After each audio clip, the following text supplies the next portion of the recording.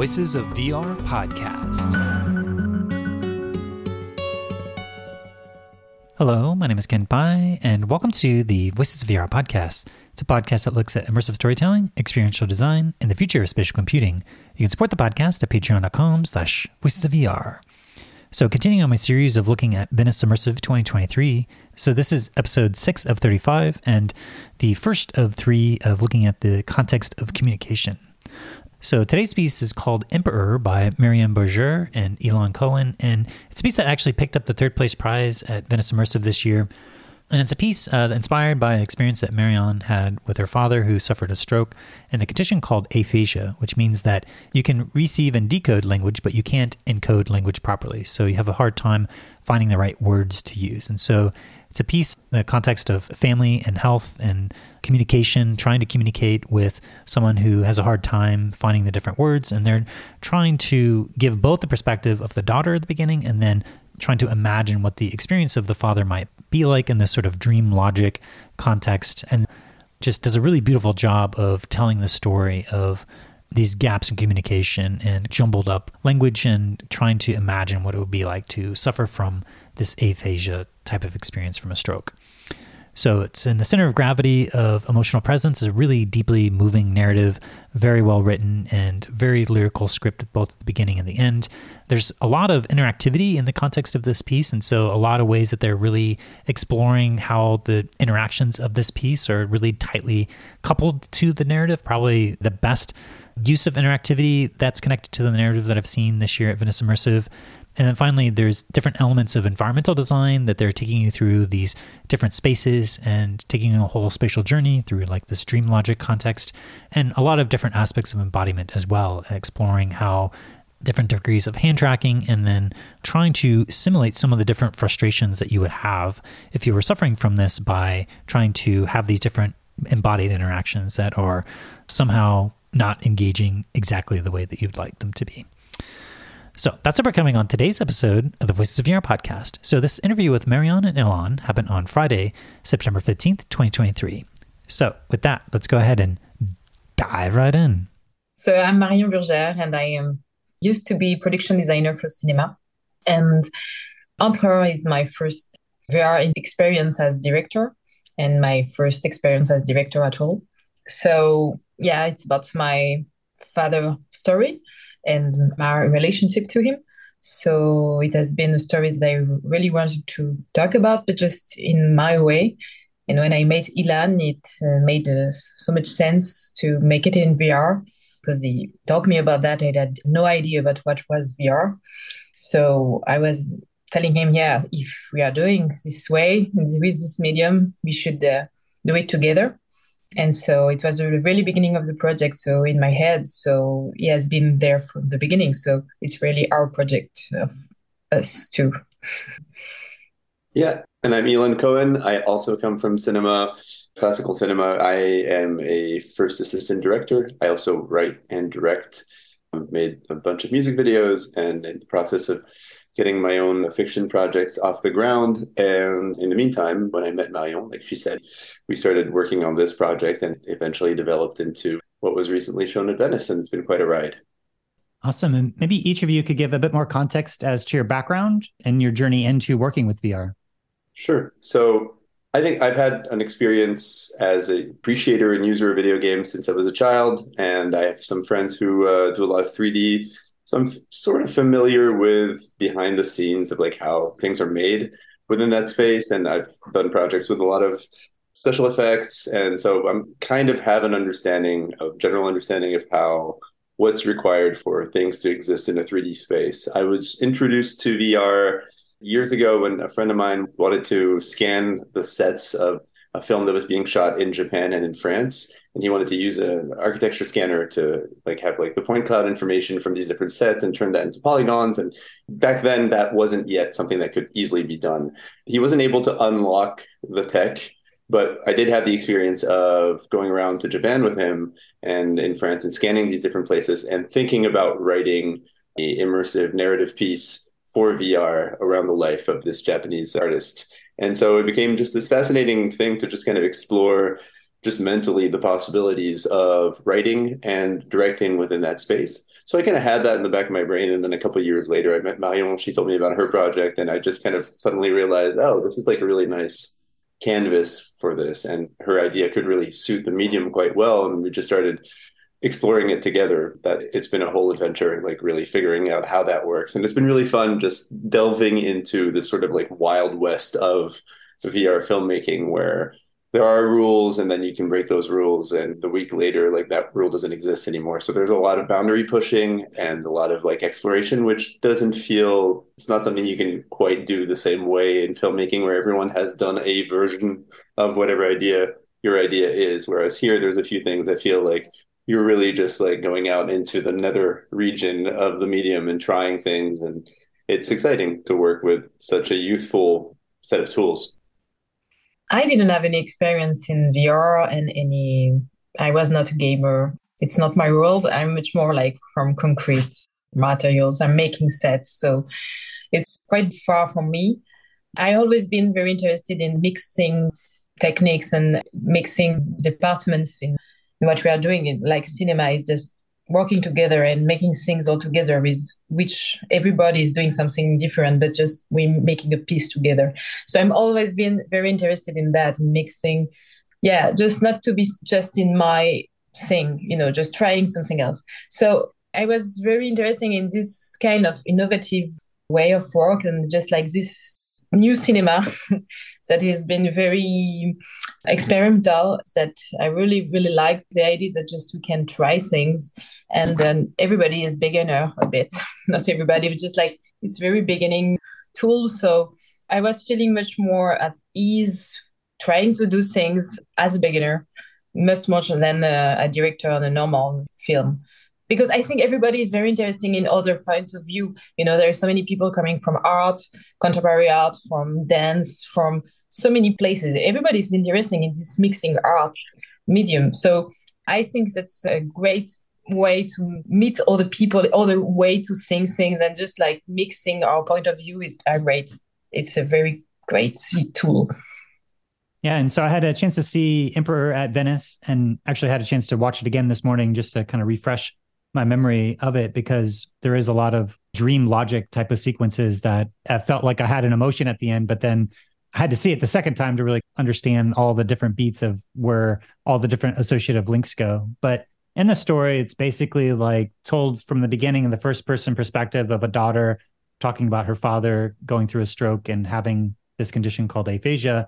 And then it kind of switches perspective into the father's perspective. And so Marion, I understand that there's a bit of this story that you're very personally connected to. So maybe you could give a bit more context to how this story came about. Well, when I just tried at the beginning, like it was like 8 or 10 years ago, it's kind of grief of my father. He's not dead, but just like I was like, he's still here. But when I realized that I needed to communicate with him, just because he was still there, and even if it was hard to communicate, I really wanted to try to talk with him in a way, or just try to communicate with him as an adult, because it happened when I was 21. And I didn't have any relation as an adult with him. So I missed that as a way to, you can ask your father just question of adults. And it's just like, how did you live at my age of 20s? How did you feel about life? And I couldn't do that. It's too conceptual ideas to talk about with him. With all these broken words, it was complicated. So I had this frustration. And at the same time, I was thinking, he's still there. So I must do something. And in this way, I was thinking, okay, I need to understand how the language, how it's done in his head. How does it work? So I read many things about neuroscience.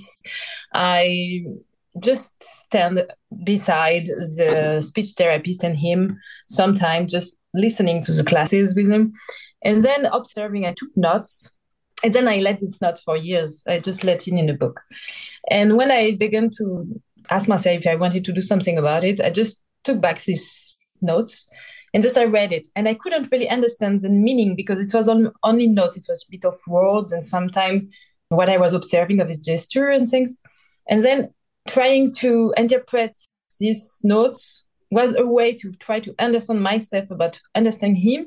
And then I understood quite a link between some words and some images.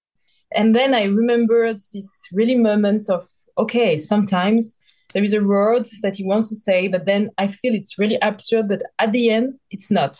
And when I was there, just beside him, one time, he had this weird behavior. Well, he was trying to, I don't know if it's a good moment to explain this. I No, don't go know. for it.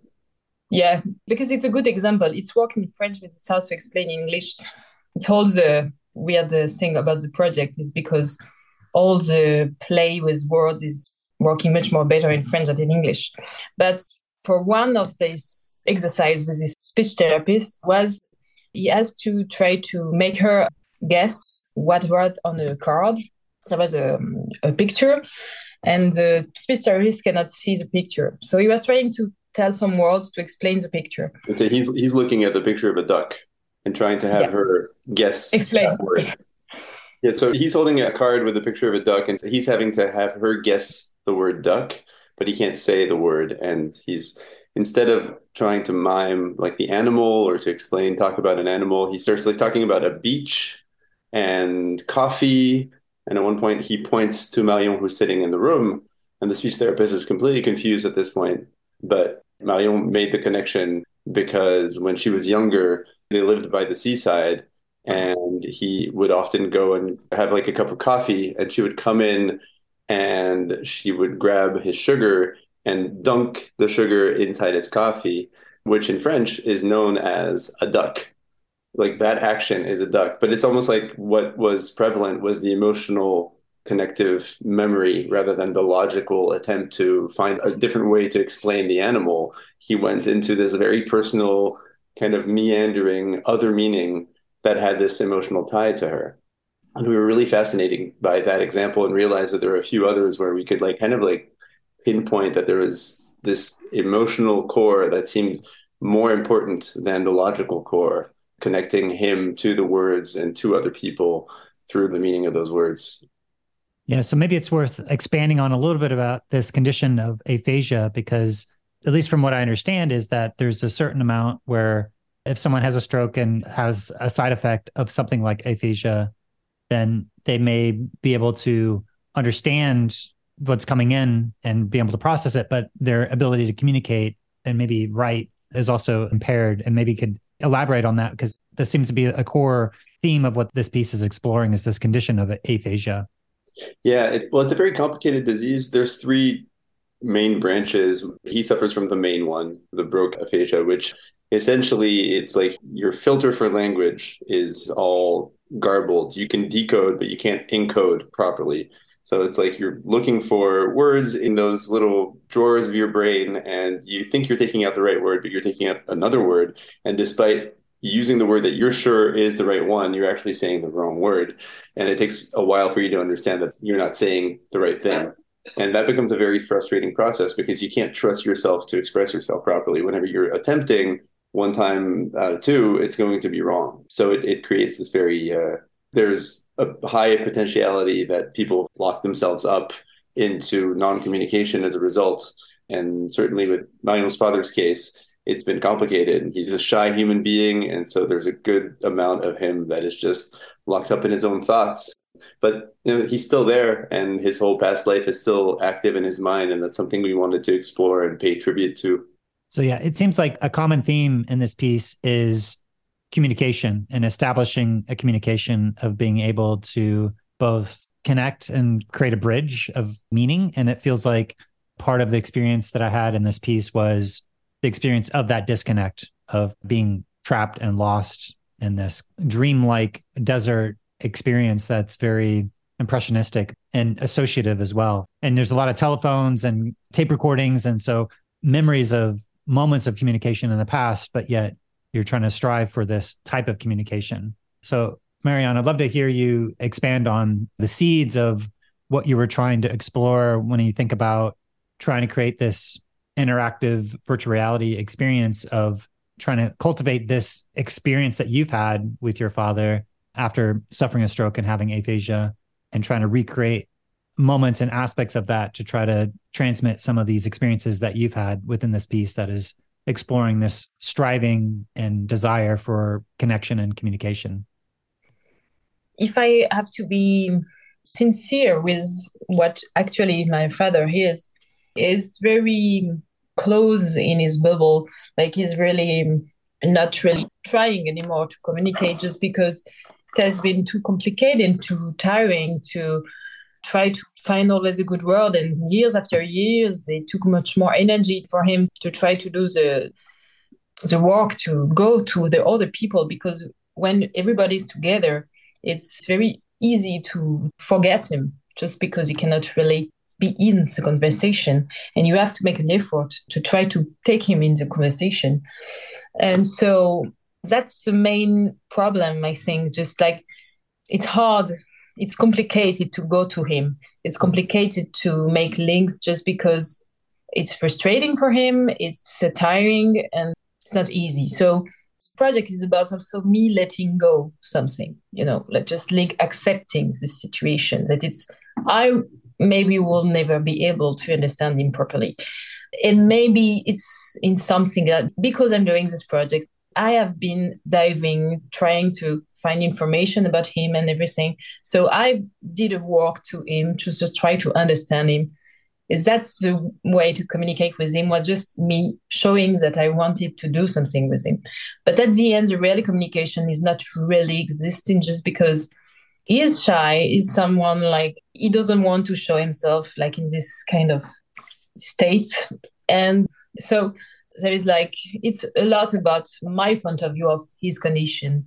And I cannot tell that it is really what he thinks and what he lives. But I feel like at the end, I think he feels lonely just because, and it's hard, and it's kind of this desert, and he's lost, and just he's sometimes he's just in his world, just forgetting of everybody talking around. So that's quite a sad thing to see and to admit.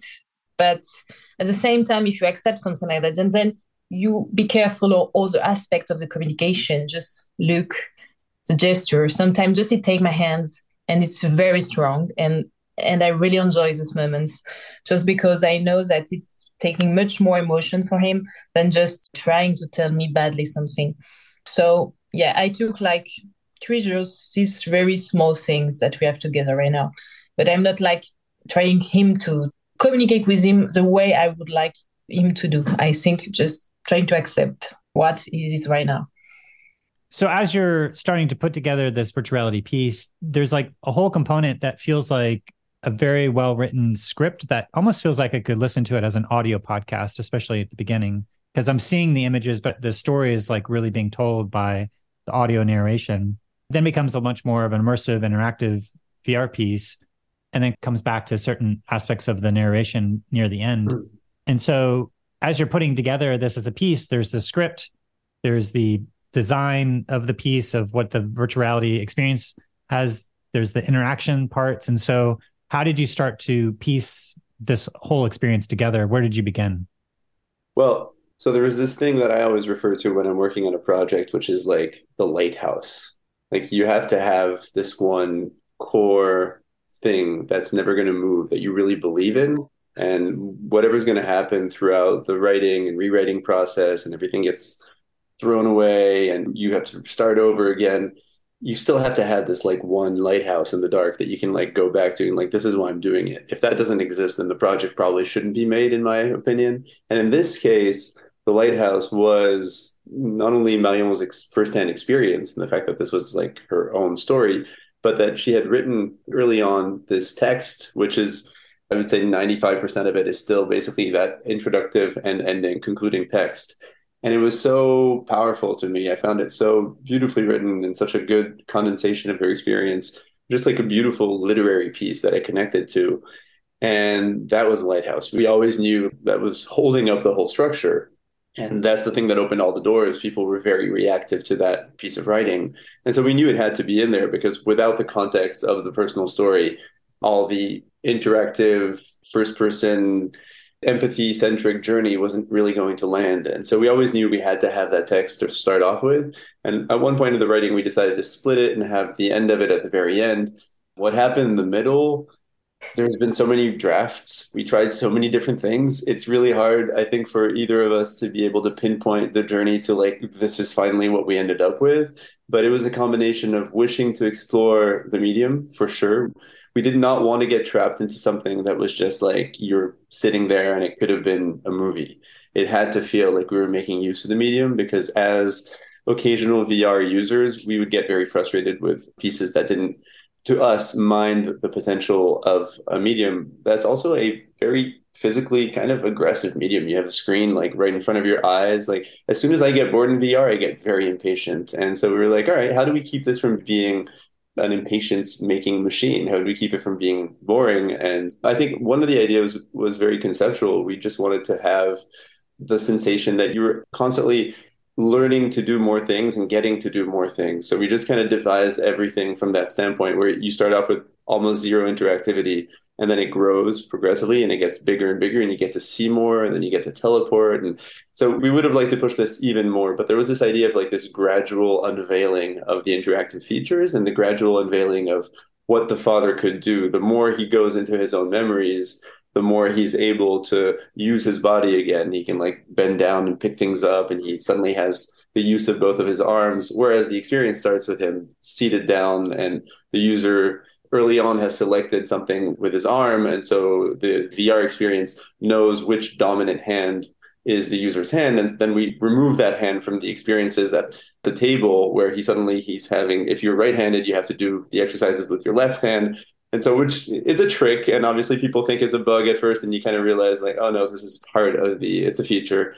And that was fun, like trying to really create something where you feel very frustrated and we're playing with the limitations of the hand tracking and the imprecision therein, but then you actually get to do more and yeah, just have this like gradual unveiling of potentialities. So I think that guided structurally a lot of the ideas. And then I don't know, we just kept throwing ideas into the pit and Marion always knew if they felt right or not. And we did a lot of digging into his life and the things that he used to do that he used to love and tried to like work them in.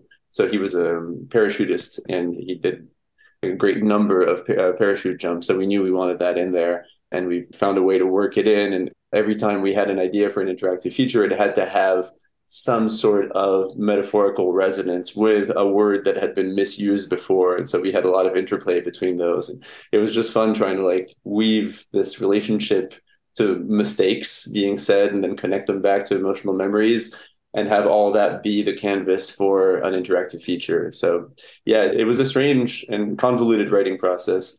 And somehow we ended up with this version. Yeah, but as we were making always bridge between one information at the beginning and then an object and then something else, and that everything had to be linked to something and just to do a ping pong of oh, I saw that and then I understand well now. Like my process of understanding him, like he tells that. But that at the end he showed me, he point me. So maybe there is a link between these two things. And the link is making sense. So that's what we were trying to do, just put things at one point and then redo bridge with this something. So it was hard at the end if we want to reduce it. We were just very aware of reducing it if we didn't have so much money because everything was so much like linked to each other from the beginning to the end that just taking something out of the script was very complicated. Just like everything was just like so imbricated that we were like very worried to have to carry something. Yeah. Yeah. And I want to say that also we had this idea that we didn't want this to be like a perfect puzzle. It's not like you finally get it. It's more like you're chipping away at something and you start to see a shape at the end and you have this vague impressionistic idea of how things might connect. But we wanted that feeling to be just like a very abstract poetic resonance and something very pointillistic and not just like a clear understanding, because I don't think there is such a thing as a clear answer to what is going on in his brain, but there might be a relatively accurate poetic interpretation of what's happening. And that's what we were trying to aim for. Just something where we're just triggering feelings within the meaning rather than like just, very absolute meaning, if that makes any sense. Yeah, for sure. I know that when I went through it the first time, it felt like I was in a dream. And the second time, I still got that feeling of a dream, but I had knowing where the entire experience was going, it was a little bit easier for me to understand the dream logic structure that you have really certainly in the middle part of the piece. But I think, one of the other things that both times I've watched it that was super striking to me was just the aesthetic of the very minimalistic, using what feels like watercolor paintings that are kind of like unfolding, and just a real beautiful kind of hand-drawn feel of an animation style that is very sparse. I mean, you have mostly these like snippets or fragments of images that are kind of building out, but for the most part, you don't get a full experience of a scene. And so it very much leans into this aesthetic of how I see memories usually represented within VR. And so it has this kind of, I'm walking through all these different memories of these experiences. So I'd love to hear a little bit more elaboration of how you landed on this very unique aesthetic of the style, this kind of black and white animated watercolor-like animation that is throughout this piece. Yeah, from the beginning, the first idea I had really for the project was maybe because I just wrote things at the beginning, and the first idea was just an animation movie, just because it could be the better way to do transformation, like morphing between worlds, like making images of morphing worlds going to something else. And so I didn't want something real. I didn't want something like too much documentary. Yeah, the idea of not showing very clearly things were much more about the idea of a perfect aspect as a broken world, as the missing words that my father had, like not to showing everything was very important.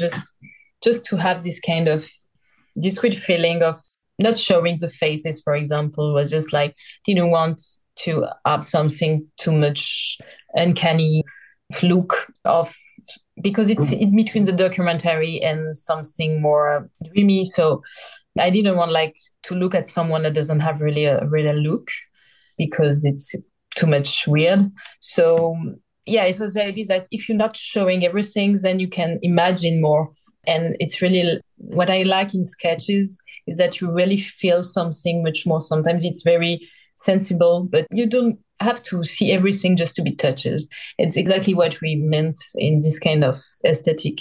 And Ilan was really, I had the same things in his head when we were talking about it. Yeah, we lined up immediately. I was also at first, the very first thing felt like this should be animation, but then there was also this idea of if we want to go inside his head, VR is the best medium. And then we quickly realized we can probably combine the two aesthetically. And so we very quickly kind of developed references that were very aligned, and we were pretty close to, I think, what we initially wanted. We were able to work with someone fantastic, and he really was able to translate our vision. But I think one other big element of that is we're both very attuned to the use of off-screen in filmmaking, just off-screen presences of feeling things and guessing at things and suggesting things that are not within the frame. And so the whole question was, well, how do you do that in VR if the person can actually turn their head and then make that part of the frame? And one of the answers was, well, we don't show it. It's just something that you hear, something that you feel. And so we decided that it would also be very helpful just to guide the eyes of the user to the place that we want. We didn't want to have something going on that they might miss. And so always the best solution was like, well, we just erase the rest, and we could always do that. And we had a good thematic excuse for it. And it was just a very good set of parameters that went well with the subject matter, went well with our constraints and filmmaking problematics, and that we were able to solve through this aesthetic. So it was a good combination of needs and wants. And yeah, no, there's a lot of fun to explore. It leaves a lot of room for playing with sound, and you can give a lot more importance to the sound if you're not representing everything. And that was a whole fun other chapter to explore. But yeah, no, it was a very common desire to explore this aesthetic. We also wanted something that had a very textural approach, and we wanted to have imperfections and a certain granularity that it didn't feel too flat. And so there's this big idea of all the textures are often sand or rock, and there's this sort of evanescent fog throughout the experience, but the fog is covering up these rugged, imperfect textures. And there's this whole thematic of the crack and the collapse of this giant statue of the emperor kind of permeates throughout the whole experience as something that is beautiful, but also very barren and dry. and granular and textural. And that was the best aesthetic translation of that feeling.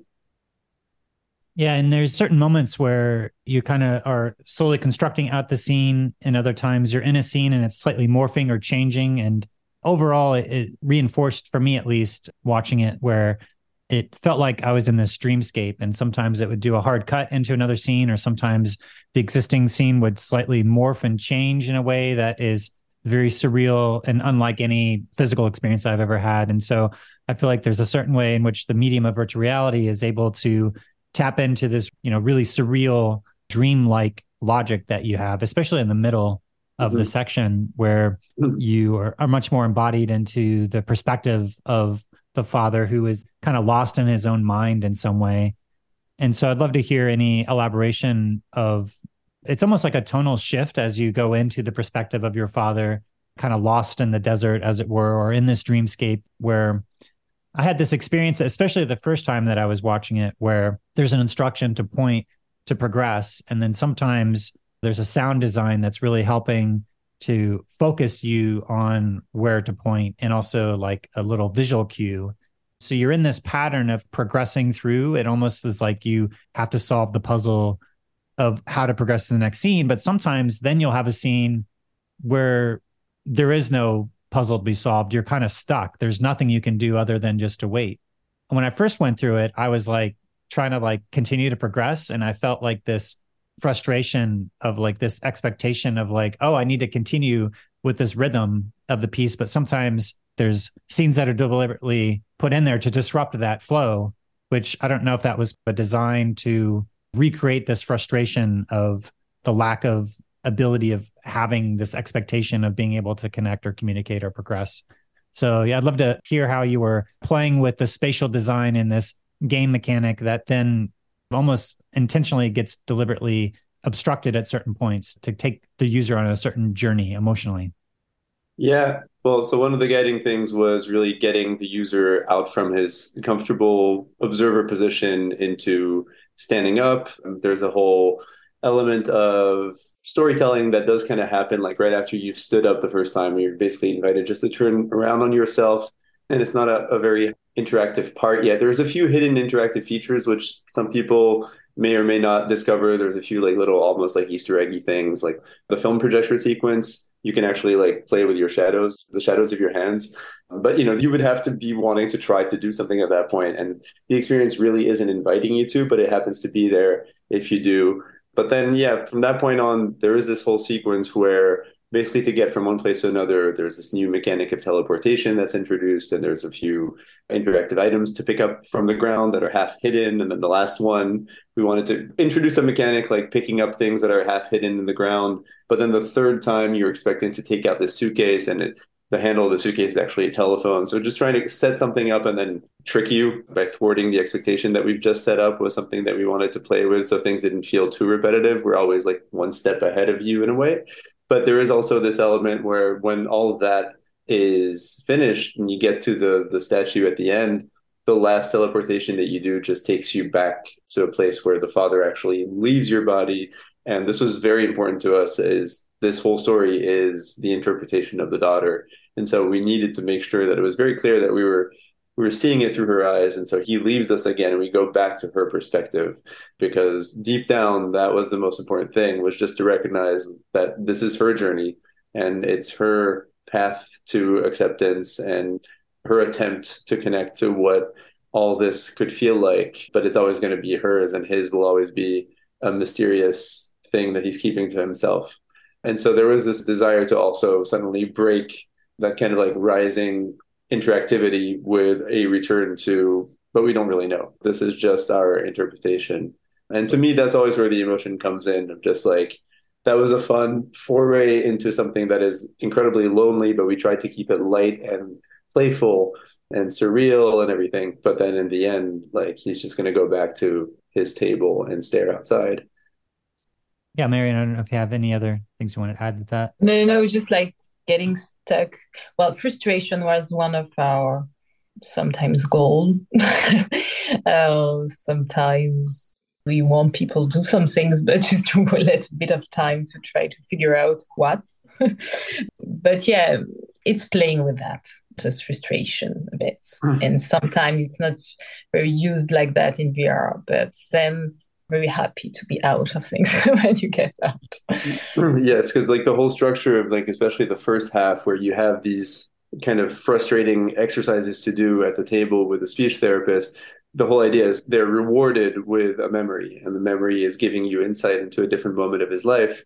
And so we really wanted them to feel like rewards. There is one we had to like simplify a lot, unfortunately, but I think the first and the third are quite rewarding. There's the sled that is like a big surprise from like the completely kind of locked in syndrome thing that you're experiencing, and then suddenly you're on a sled. You can actually control it a little bit with the tilt of the head, and we wanted to go even faster and to be longer, but we had to take into account people who are a little more susceptible to motion sickness.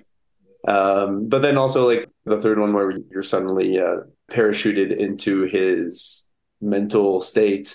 That was something that we were very excited about and really wanted to do, to just like get this feeling of like, okay, like we built up a lot of frustration purposefully, but now you get this like, as you're falling into his mind, which is a very sad place to be in, it's also that there's this sense of excitement and reward. So we were trying to play with the elements of frustration, but then like to release you from them a little bit. Yeah, it's contrast with really great other moments. Yeah, I think the first time that I had seen it, there's a certain rhythm that you get with the pointing, and then you're supposed to point to go to the next scene. So it becomes kind of like this puzzle mechanic in some way. In order to continue to watch the piece, you have to do something. But then I remember the first time I was in some of the scenes where there's actually literally nothing you can do to do anything. I was continually like trying to like, okay, do I do this? Do I do this?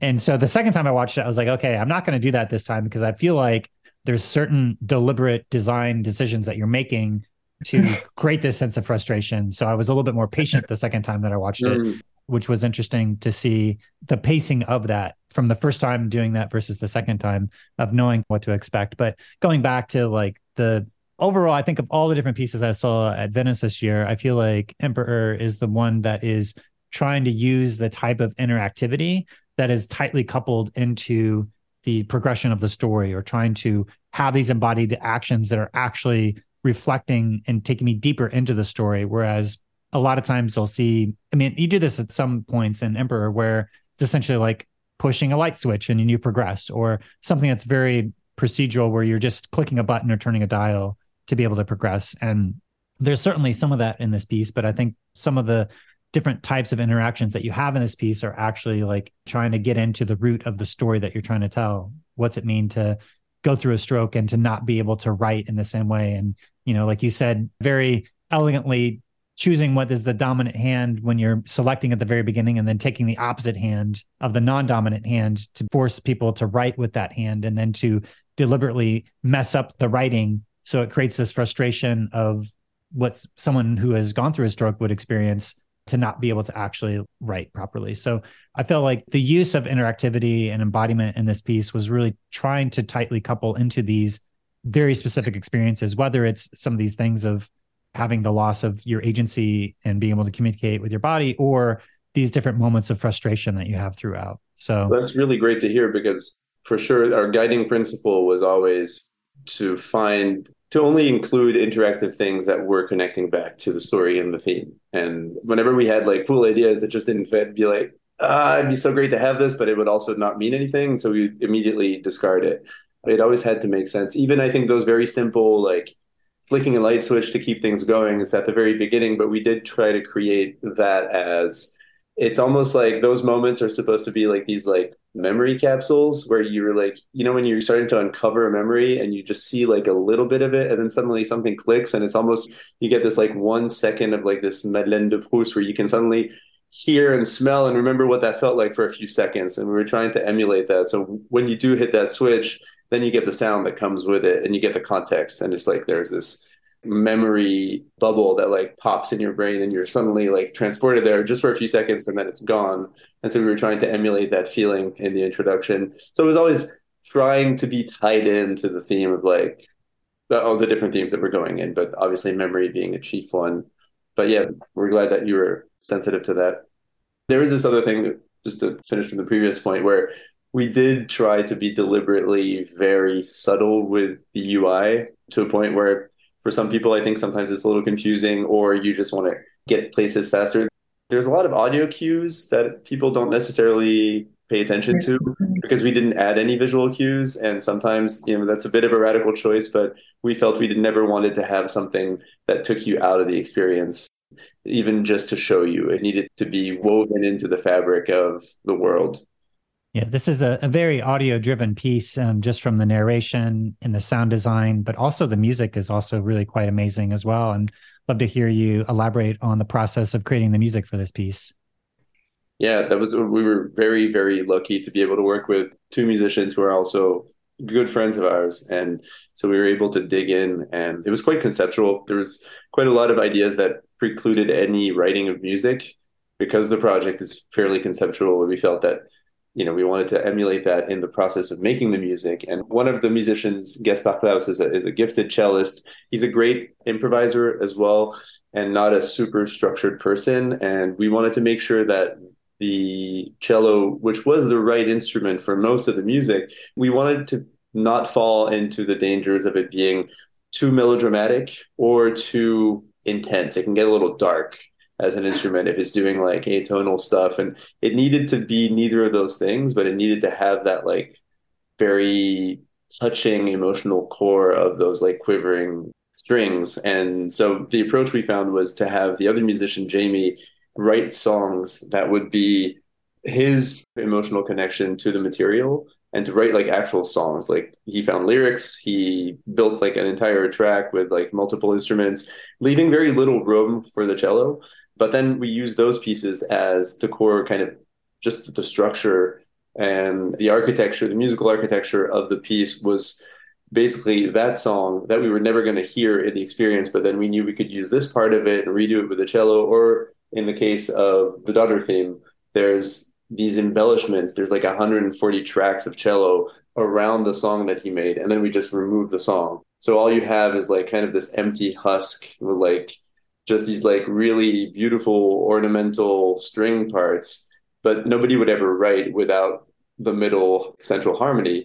And just not having this sort of ghost theme, not having the central part, but having all the rest creates this weird sensation of something lacking. And there's this very like melancholic feeling to this theme that we call the ghost theme. So it was very conceptual, but it landed quite beautifully. We're very happy with the process and the results.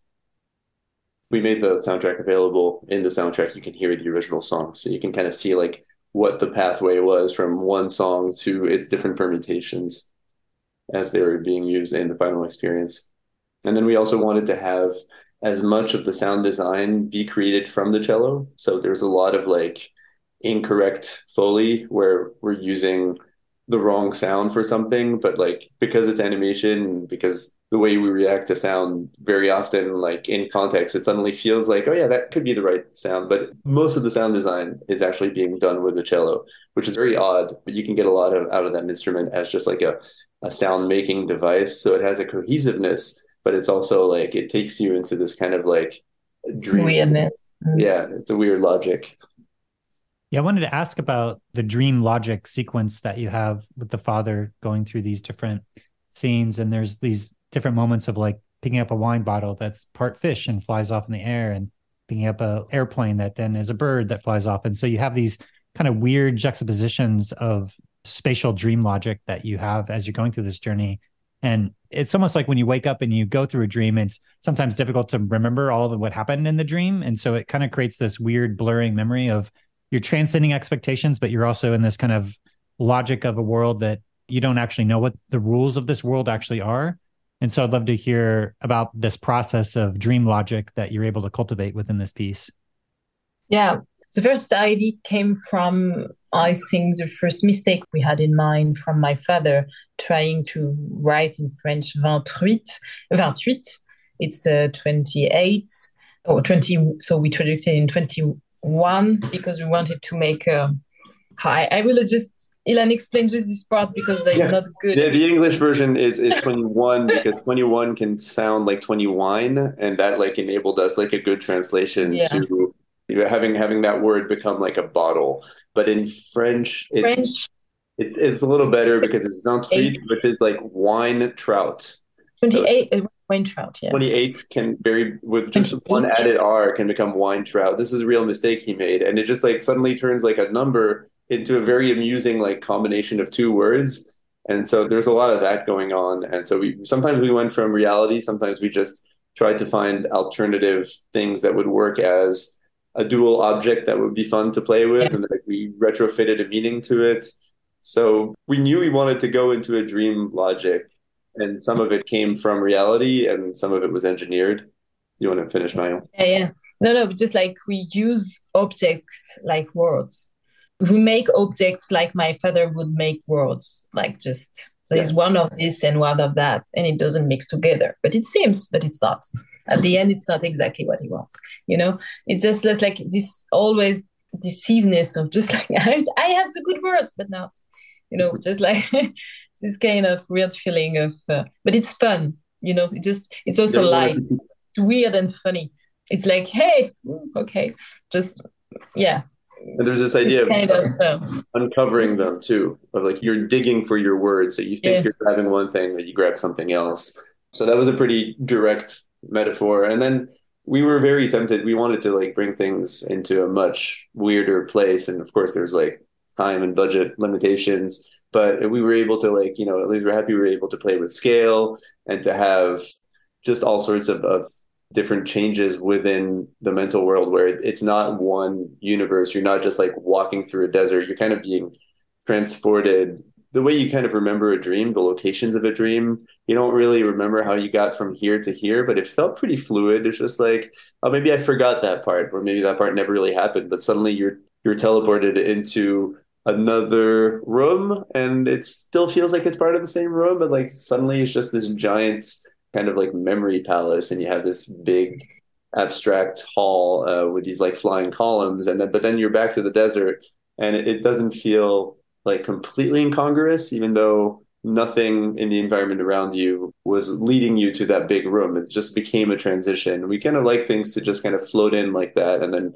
float out again, and you just have this, like you said, this oddly remembered feeling of having been through someone else's dream, hopefully.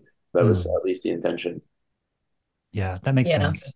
Just a quick comment on that is that it does seem like there's slight variations between the original French version and the English version, and different ways that, you're taking these juxtaposed words that are kind of misspoken, but then create these new objects that are very surreal. Throughout the course of the piece, there's a lot of listening to tape recordings. You're listening to like phone messages. At the very beginning, you show this experience of your father going through a stroke and then talk about the phone message being changed. And then throughout the course of this piece, you have like these recordings of your father, or at least the character that's playing the father. And I don't know if in the French version, it's actual like recordings that you're taking and including, but I'd love to hear a little bit of this use of these recordings of either phone messages or tape recordings that you have of the father that's throughout this piece, because it seems like at this point, it's a lot of broken communication or lack of ability to make this bridge to connect, and that some of these recordings are maybe moments in the past where there's been that opportunity to connect, but sometimes it's misconnection because it's a phone message or it's a tape recording of something that's happened in the past. So love to hear any elaboration of using these recordings as a motif throughout this piece. You want to talk about your father's habit? Yeah. When I realized that one of the favorite habits of my father was just to record voices from our family. And so I was feeling that it really was ironic that he was able to do that and I won't be able to do the same for him. So when I was thinking that, I was just like, okay, I have the same desire just to try to keep a trace of his history like he was doing. So it was quite a strong feeling. And I remember that we had a lot of tapes with all my voices when I was a child, and I was able to find his voice on it. Because the beginning of Fromper is about this realization of she called her parents and then she realized it was not the voice of her father on the voice message. And so then when someone dies, you can hear again the voice. It's very powerful. And you won't have anymore this voice because now he's talking like you can hear in the generic of the pro. It's his real voice in the generic. Credit sequence. Yeah. In the credit sentence. Yeah, in the credit very sentence. whispery and feeble.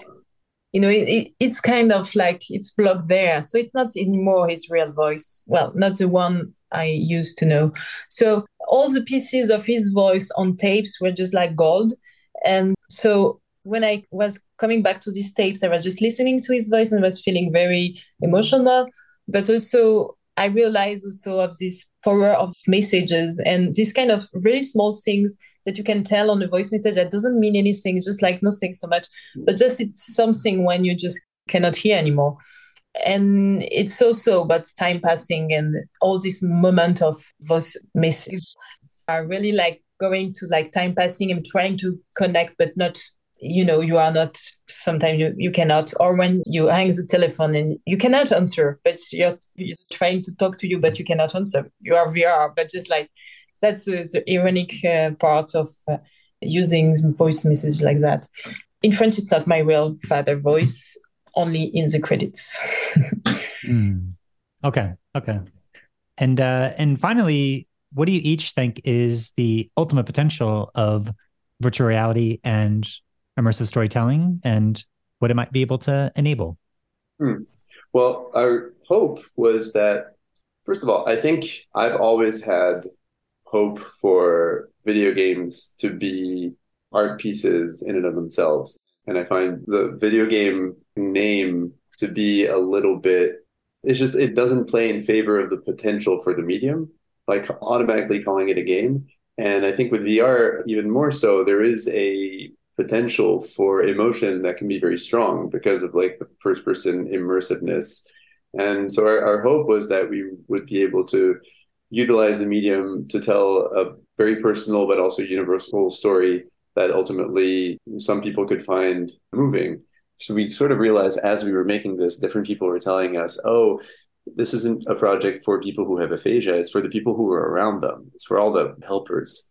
And we realized, yeah, it's true. Like there is a lot of the project is born from observing Marion's mother and obviously her father, but like just realizing that there's a lot that gets taken for granted when you have someone who's essentially, like almost like the family dog or a piece of furniture. You just kind of start talking about them in the third person. And as much as you care and look out for them, there is an element of just kind of forgetting like what's going on inside their brain. And I think even more so, a lot of people from the medical field were telling us, oh, this project's going to be great for nurses and people who have to interact with, diminished human beings like this every day. And they just kind of completely forget that there is an ongoing mental activity in there and there's a personality trapped within there. So ideally, some people might connect to that in ways that will be healthy. But in terms of VR in general, yeah, I think there's just so much more that we can do to turn these different mediums into just vectors of emotion and empathy and art. And so hopefully we'll have contributed in some small way to not let that dream of having the medium evolve past its entertaining possibilities and grow into something a little more artistic and emotional. I certainly feel there's a great potential for that, and I'd like to see more. Yeah, well, I agree with Ilan and just don't know what I could tell more, but it's impressive how it can be strong for some people to have emotion in VR. It's weird. It's sometimes it just like get to points that it just like beat you already, just because I don't know why. It's just like the feelings. I don't know. It's more linked to the body. I don't know. There's something much more immersive. That's it's weird. Ilan told me about some reactions. I was not able to be on the church for trying, so I didn't have the opportunity to see so much people trying it. But what I hear is that sometimes it can be very, very strong. And so, yeah, it's weird because you feel that you can write something like honest and you want to put some emotion in it, but then you cannot really see the power of things like in VR. Cinema is powerful sometimes, but VR is somewhere else of that. Just like there is something sometimes it can just connect to people in a weird way. Maybe it can be therapeutic, not necessarily this piece, but when it connects, it can be so powerful that this immersive empathy can possibly have, be a force of healing in certain places. I know I remember seeing these videos of people with some level of dementia who had been unable to speak for like several years, and then they're just being shown their neighborhood on a Google Street View, but in VR, and they suddenly start going, "Oh, this is the house that I grew up," and they just start talking.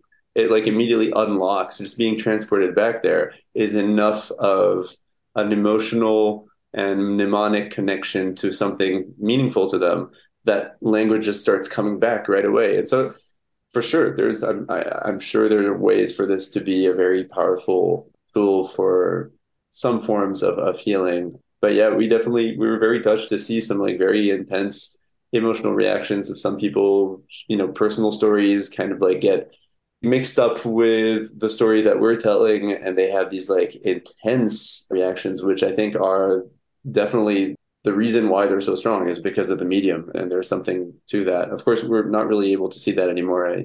I keep saying that it feels like we've been like setting up like 1,000 dominoes in this really elaborate way, and then like we launch them, but we don't get to see the result, and someone else tells us about it, or like, oh yeah, did that work? Like, okay, cool. And it's a very bizarre feeling where we're just seeing problems, but apparently some people connect to it. So there it is. Just a quick follow on, because this is a piece that's trying to dive into the experience of someone with aphasia. Did you work with doctors, neuroscientists, or other folks from the medical profession to try to get, some grounding for what this experience is like? Or did you take it more in just a purely poetic documentary direction of just your own interpretation? Yeah, there is, I think, two persons that just inspired this, but at the end, it's an interpretation. But first person was the book of Jill Boyd Taylor, who just talked about her stroke. That's very powerful. That just She's a neuroscientist who had a stroke yes, and suffered aphasia and almost fully she did recovered. many TED talks and things, and it's one of the She could explain what was going yeah on as it was happening because she had an yeah understanding. So it's a yeah and, fascinating point of view. yeah. When I read that for the first time, I was like, oh, that's crazy, because she describing what my father maybe had experienced, just because she is able to put in words, because he's not able anymore. He cannot tell me what happens, but he's there. He could maybe he remember. I asked him, but he's not able to tell. But she was able to put words on it and just to analyze, because she's a doctor. She's amazing. And it was exactly the same part of the brain than my father. And it was touching also the language for her. So, but she's okay now. She can talk, and well, some difficulties, but she can. And so, okay, so that's the first way to understand just how it works in a stroke, like what's mixing, what's the feeling, and everything. And then it was just talking with the speech therapist. I read many books, but just it's very theoretical. And just speaking with the speech therapist, my father, she's just great. She's just really empathetic. She is kind of an amazing job. I just discovered an amazing job. They just like to try to get inside other minds. That's what she's doing every day with everybody, like just like this child with autism, with so many people that just don't express normally. She's doing this job every day, and just an amazing job. It's just like it feels like she's able to hear and understand so much more than we are when we listen in. It's almost like, yeah, when you listen to someone's toddler kind of say a few words and you have no idea what they're saying, but the parents like can make out everything they're saying, and like, oh my God, like you've decoded this garbled yeah. nonsense. And she has that same ability. And one thing that we took from her and Marion's father's relationship is he keeps pointing to places. Everything's like not far. It's just over there. It certainly became very clear that he's like exploring this almost physical landscape where words and their meanings are. And it's everything is always just around the corner, just a little further. It's really close. And so it kind of became a guiding interpretation for us, was like he's lost in this country called Aphasia, this faraway land, and he's trying to find his way back to meaning. And that was from listening to the two of them. But no, for sure, we did a bunch of research, and in the end, it needed to be a pure expression of Marion's point of view. And so I think that's why that scene at the end is really important, just to acknowledge and remember and be truthful about the fact that all of this is still just her interpretation.